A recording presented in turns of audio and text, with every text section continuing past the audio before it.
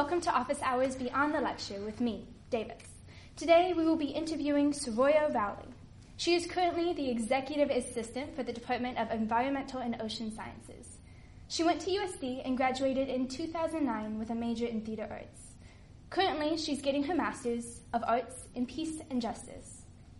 During her time as a student at USD, she worked for Copley Library and Residential Life, in addition to singing in the Founders Chapel Choir and performing in numerous plays with the Theater Arts Department. She has served as the Patron Services Manager for the Signet Theater in Old Town and as a teaching artist for the Old Globe Community Voices Project. She was also a resident guest artist at Arizona State University. She worked with ASU's School of Film, Dance, and Theater to produce a theater piece in collaboration with ASU's School of Earth and Space Exploration based on the future of Mars research. Soroya is a co-founder of the community-based theater company called Circle, whose mission is to tell true stories based on interviews with diverse communities. Thank you for being on Office Hours today. Thank you so much for having me. I've always dreamed of being on a podcast. What now would you say are your major passions? My major passion is community-based theater, which is often confused with the term community theater, which is also a wonderful form of theater in which a group of people in a community get together on a volunteer basis to perform a piece that's already been written, something famous usually. For example, a good friend of mine just did Guys and Dolls at the Coronado Playhouse in Coronado, which is a great example of community theater, a group in the community getting together and making theater. But community-based theater is different. Community-based theater means that the artist and the community work together to tell the stories of that community. So community-based theater is always original, and it usually has a social justice lens in terms of working with marginalized groups who aren't typically afforded the power and privilege to have their stories heard, and empowering and amplifying their voices so that they can be heard. That's really cool. What made you start doing that in the first place? So I have a really amazing mentor named Evelyn Cruz, who is a professor here at the University of San Diego, and I call her my theater fairy godmother. She was my advisor when I was an undergrad, and when I first got to undergrad, I thought that I wanted to be an actress in a Shakespearean company, and I thought that would be the pinnacle of success as a theater maker. Evelyn taught me that theater can be so much more than just producing things that have already been created, and that theater can empower so many diverse people to make change in our world. And so through taking her course, that really changed my perspective about what theater can be and should be. A defining moment would be when I took her course, Theater and Community, we visited a community called Door of Hope, which is an organization that serves young women under 18 who are pregnant or have a child, and we got to do a workshop with them in which they told us stories and we improvised them. And so that experience was my first taste at community-based theater, and I just fell in love, and it really changed my path. How would you say it changed your path? I started to realize the power that I had and the privilege that I had as a white, cis, mostly straight person going to a university like USD, and that I should use that power for good, and I should share it with people that don't get the same opportunities as me. And so that was the big shift. I used to see myself, when I first came to USD, I saw myself as one of the lower class students at USD. I had 100% financial need. I was on scholarship. I drove a beat up Jeep that set off car alarms when I would drive through the parking structure. And I looked around and I saw all these people that had nice cars and they looked amazing and they had their roots and their nails done and they dressed up, and I just felt like, oh, I must be such a low-class person. I hadn't thought that back in my high school days when everyone was kind of lower middle class and everyone was kind of equal in the community in that way. So coming to USD, I had this perspective like, oh, I'm low class and I'm poor and poor me. And I had that attitude. And then I started to learn about community-based theater, and I started to be exposed to people who have been homeless, people who have dealt with drug addiction, people who have been victims of domestic violence, people who are refugees. I started to be exposed to different people that had had incredible struggles and overcome these really oppressive obstacles. And then I started to see myself differently and my place in the world differently. And it gave me so much passion and fulfillment to change my perspective and realize that I could be a part of making the world a better place through storytelling. That's really impactful. Yeah. That must have been a crazy shift for you too. Yeah, and I'm so much happier now with this different perspective of realizing how much I have and how much I have to be grateful for and how much I have to share with others instead of a deficit view of like, poor me, I'm not a rich USD girl like my classmates. No, that makes sense. What do you think made you interested in theater in the first place when you were a kid or when you started coming to USD? I always loved to play pretend. My whole life, I've loved playing different characters, and in a lot of ways, I felt more comfortable being somebody else than being myself. Like right now, I'm really nervous being on this podcast because I have to play myself and represent myself, and nothing's pre-scripted. And so that's really scary for me. So I kind of started from a place of fear and wanting to escape and be a different person.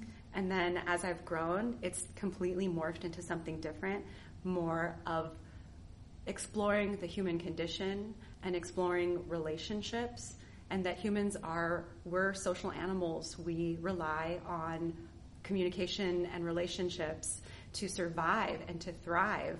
And the world is getting more and more populated, and we're seeing this sickness in the world spread of a lack of connection and a lack of empathy amongst people that are different. And so I really see storytelling and theater as my contribution to the world to help people be better together and to love each other and see each other's perspectives. Was that why you started opening Circle Circle ... Yes. So my theater wife, Catherine Haroff, I call her my theater wife because we did a show that was based off of the San Diego Derby Dolls.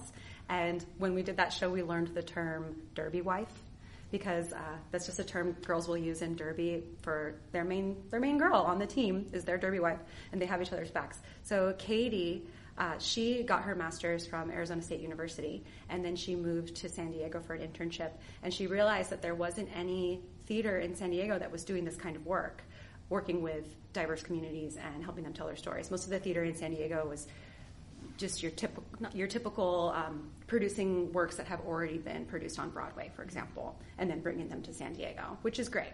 But nobody was doing original work about people in our community.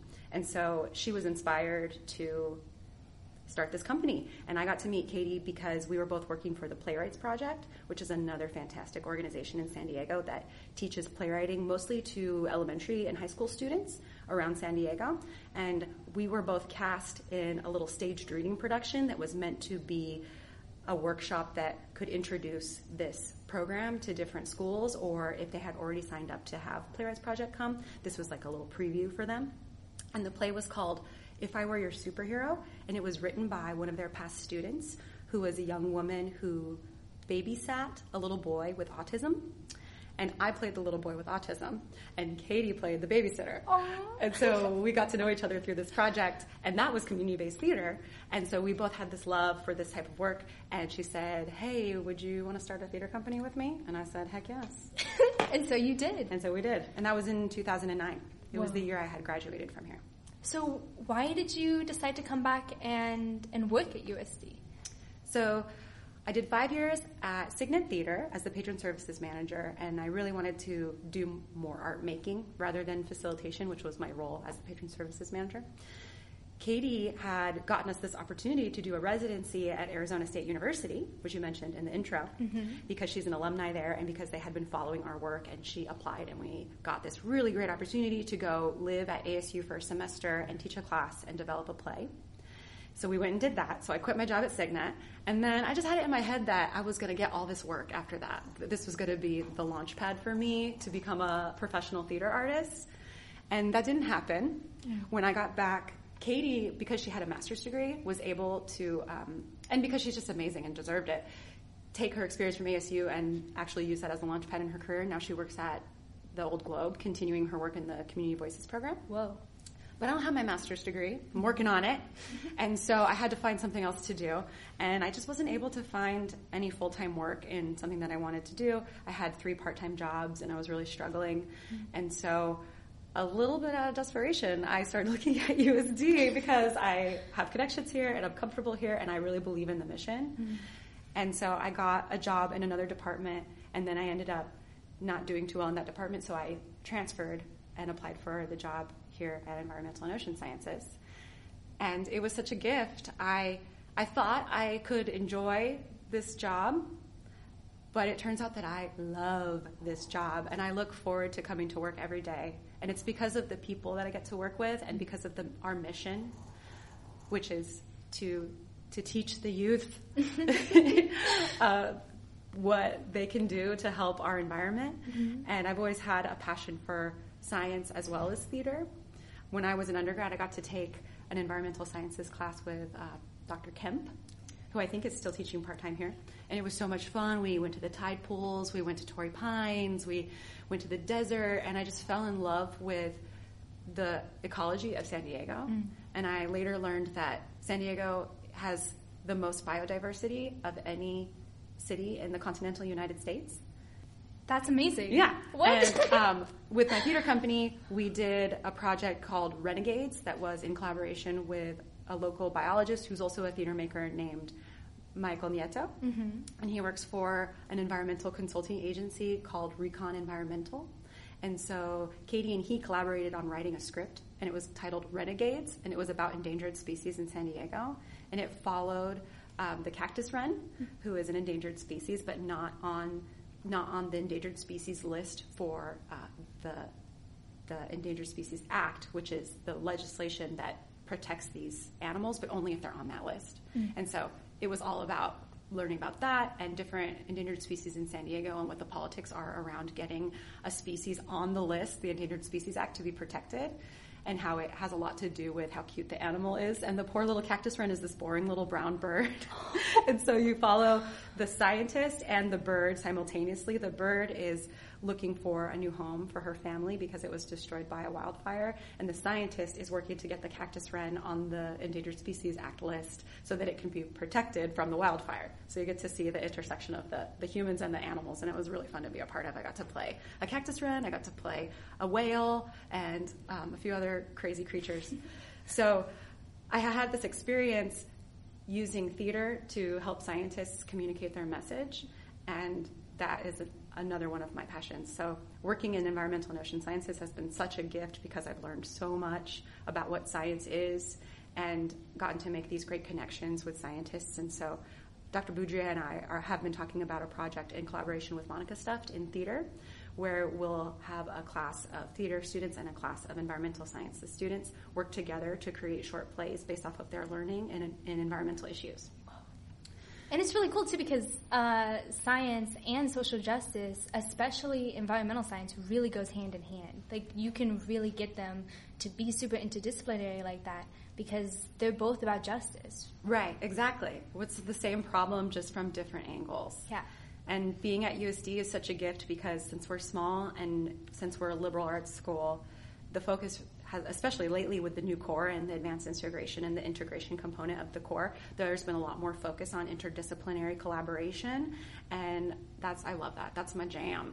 I love using theater to help other people tell their stories and communicate their message, because I love scientists, but they haven't been the best at communicating their message, and they know that. And so I'm just really happy to be in an environment where my theater and my love of science can come together and coexist, and not just coexist, but become better than the whole of its parts. Mm-hmm.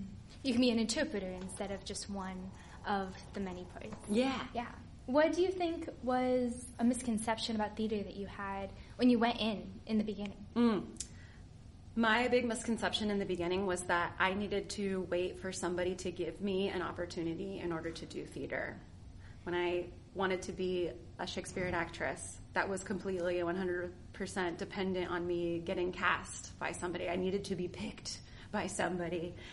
And now I see theater as a way of life. It's happening no matter what. And I'm going to be creating theater regardless of if somebody gives me permission to do it.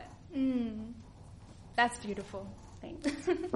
What was the last big project that you worked on in theater? In theater, it was the February before I started grad school, and I started grad school last fall. So this was just a year ago now. We did San Diego I Love You, #swipe right. San Diego I Love You is a site-specific play that we've done for 7 years with Circle, Circle, Dot, Dot, every year around Valentine's Day. And what we mean by site-specific is that instead of it taking place in a theater where you pretend to be somewhere else, the scenes take place in the real world, in that place where that thing would actually happen. So, for example, in the most recent version, the first scene took place at Thorn Brewing, which is in North Park on 32nd and Thorn. And this play was about online dating, and we interviewed 3 of our close friends who have had a lot of experience with online dating, and 2 of them happen to be bisexual. So we ended up really focusing on what the experience of a bisexual person is in online dating and in life in general. And we had 2 different tracks. We had a male and a female lead, but they went on the same dates. So the audience could see the play 2 times. It was only an hour long, so it would be 2 hours if you saw both versions. And you would get to see how, even if the environment and one of the people and the lines are completely identical, how that gender of that person can completely change the context of the conversation. So that was a lot of fun. San Diego I Love You is one of my favorite projects, and I'm sad that we didn't get to do it this year. But because of grad school, it has just taken too much of my time, so we weren't able to make it happen this year, but maybe next year. What do you think for you, that project last year when it happened, how did that shift how you saw the gender in dating? Yeah. I consider myself to be bisexual, but I've almost always dated men. And so I didn't really have enough understanding of the experiences of bisexual people. And I learned a lot about how they are not able to fit comfortably into people's expectations of them, and how people are always telling my friend that he doesn't understand himself. And he's like, actually, I understand myself really well, and I've worked really hard to figure out that this is who I am. And I just appreciated that more, especially for, say, a white man, which one of my friends is a white man. I think of that as being a privileged position, and I didn't realize how much sexuality can really make someone's experience a lot more difficult. Yeah. How is balancing USD life and theater life for you? It's really hard. I've always had to have a full-time job while doing theater, but doing grad school at the same time has just been a lot, and so I've had to make the sacrifice to put my theater work on the back burner. Although I have gotten the opportunity to teach a course, actually. My theater fairy godmother, Evelyn Cruz, gave me this amazing opportunity to teach her course, Theater and Community, which was the course that set me on this trajectory, and I've got to do that as part of my internship requirement for my grad program. Whoa. So I'm actually teaching this course right now, and we're going to have our final presentation of the scripts that the students write on May 16th at 7:30 in the Studio Theater. If you want to come, it's free. We're working with an organization called Access, which is right here in Linda Vista, and they serve youth, immigrants, and women who have been victims of domestic violence, and there's a lot of intersection in those 3 identities. And so we've gotten to work with some really amazing people from this organization and hear their stories, and now the students are translating those stories into short scripts, and we're working with the community to make sure that they feel well represented and that what we're telling is accurate. And so the culmination of that will be on May 16th. Yeah, How is it for you doing that, like being this professor now in a class that really inspired you? I love it. I'm living my dream right now, and I hope to get to continue teaching, and after I get my master's degree, my dream is to become a full-time teacher at a JC. I got to attend a JC, Cuyamaca College, just for 1 semester when I was a high school student, and I'm just really passionate about working with diverse communities and people maybe that come from lower income families that don't have the opportunity as often to be heard. What were some of the challenges for you coming up through theater and coming up through your life? What were some of your biggest challenges to be where you are right now? Most of my major challenges have been internal. We're born free, and then the rest of our lives we're molded into the shape of what society wants us to be, and we're told to shut up and look a certain way, act a certain way, And so I've really struggled a lot with imposter syndrome because I'm deconstructing all of these messages that have been placed onto me through society's construction of my gender and my identity as a woman and as an artist. And so I'm still battling those internal voices every day, trying to work through the insecurity and stand up and take my place and say, yeah, here I am, and I'm doing this, and I'm proud of it, and I'm confident, and I'm not an imposter. I'm here. I'm the real deal. Yeah. Wow. I have heard that from a lot of different professors that I've interviewed, that imposter syndrome is still a big thing as you continue into grad school and becoming a professor.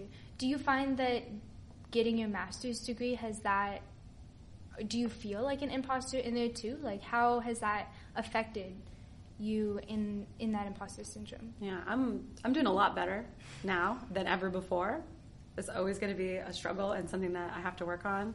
But definitely more than any other time in my life, I feel like I'm in the right place and that I'm doing good work, and I'm proud of that work, and I'm confident. That's beautiful. Thank you. Why did you decide to go back and get your master's degree? I didn't think I'd be able to afford it, but USD has this amazing benefit called tuition remission that I guess I knew about it, but it wasn't until I had been here for a couple years that I realized that was an option for me. And there was a visiting scholar who is a playwright named Catherine Filou. She's French. And she was visiting the Kroc School as a visiting artist, affiliated professor, and had an event at the Kroc Theater. And I just was really inspired by her work. And since she was a theater artist and she was working with the Masters of Arts in Peace and Justice students, I realized that there was a connection for me there and that I could take theater arts and integrate that into the programming of the Kroc School. So my focus in my degree is arts for peacemaking, arts for social justice, and they've been so wonderful and welcoming on that and allowing me to tailor all my projects with that lens. So it's been a really good fit.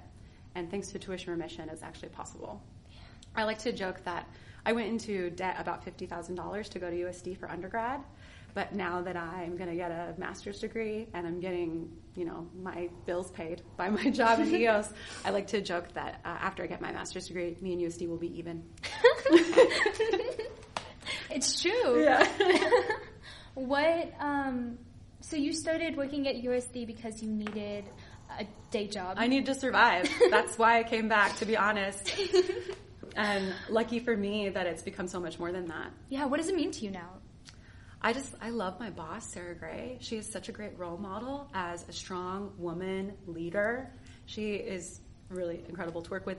She's truly a servant leader who really cares about the people that she works with and really believes in our mission. Mm-hmm. And she gives everything that she has to people.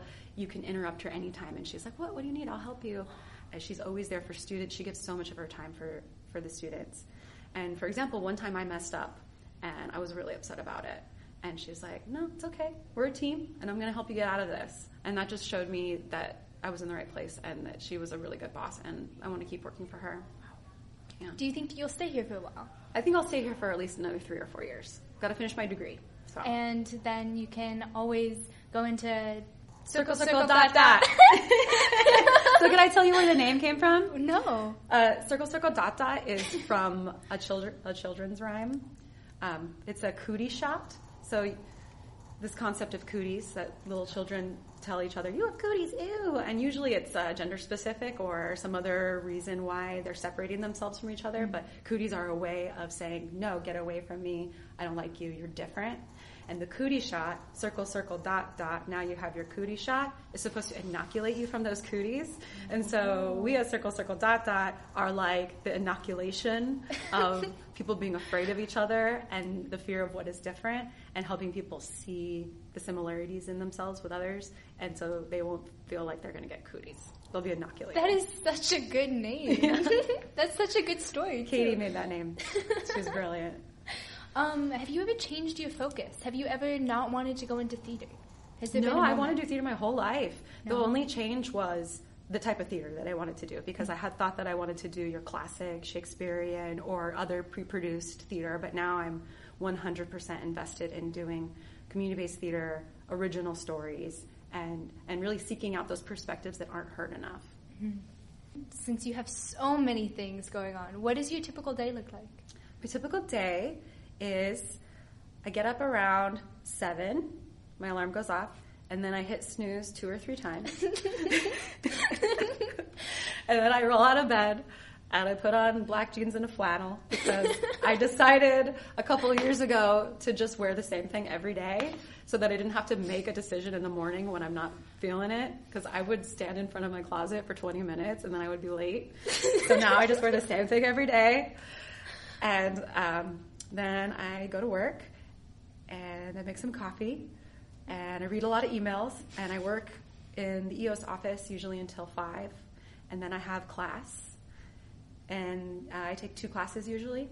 So twice a week I'll go to class. And then if I can, I'll go home and do like an hour of reading or homework, and then I'll pass out around 11. And then you wake up at 7 a.m. Yeah. And you set your alarm. But sleep is so important. Sleep has made all the difference for me in my stressful full life. If I can get at least 8 hours, sometimes 9, I can handle anything. I think that's the most important thing, because then your brain, it just functions better. Yeah. I'd rather be really on it for 16 hours than sort of on it for any more than that. What is your advice for somebody who would want to go into theater? The advice that I was told, and I think it's really clever, is don't do theater unless you can't do anything else, meaning nothing else will fulfill you. If there is any other thing that you will feel fulfilled doing, do it. Do it. Because theater is not a career. It's a calling. It's a way of life. It's not something you should do to make money or even pay your bills. It's something you do because you just can't help yourself. Thank you for being on the show today. It's been my pleasure. Thank you for listening to Office Hours Beyond the Lecture with Savoya Rowley.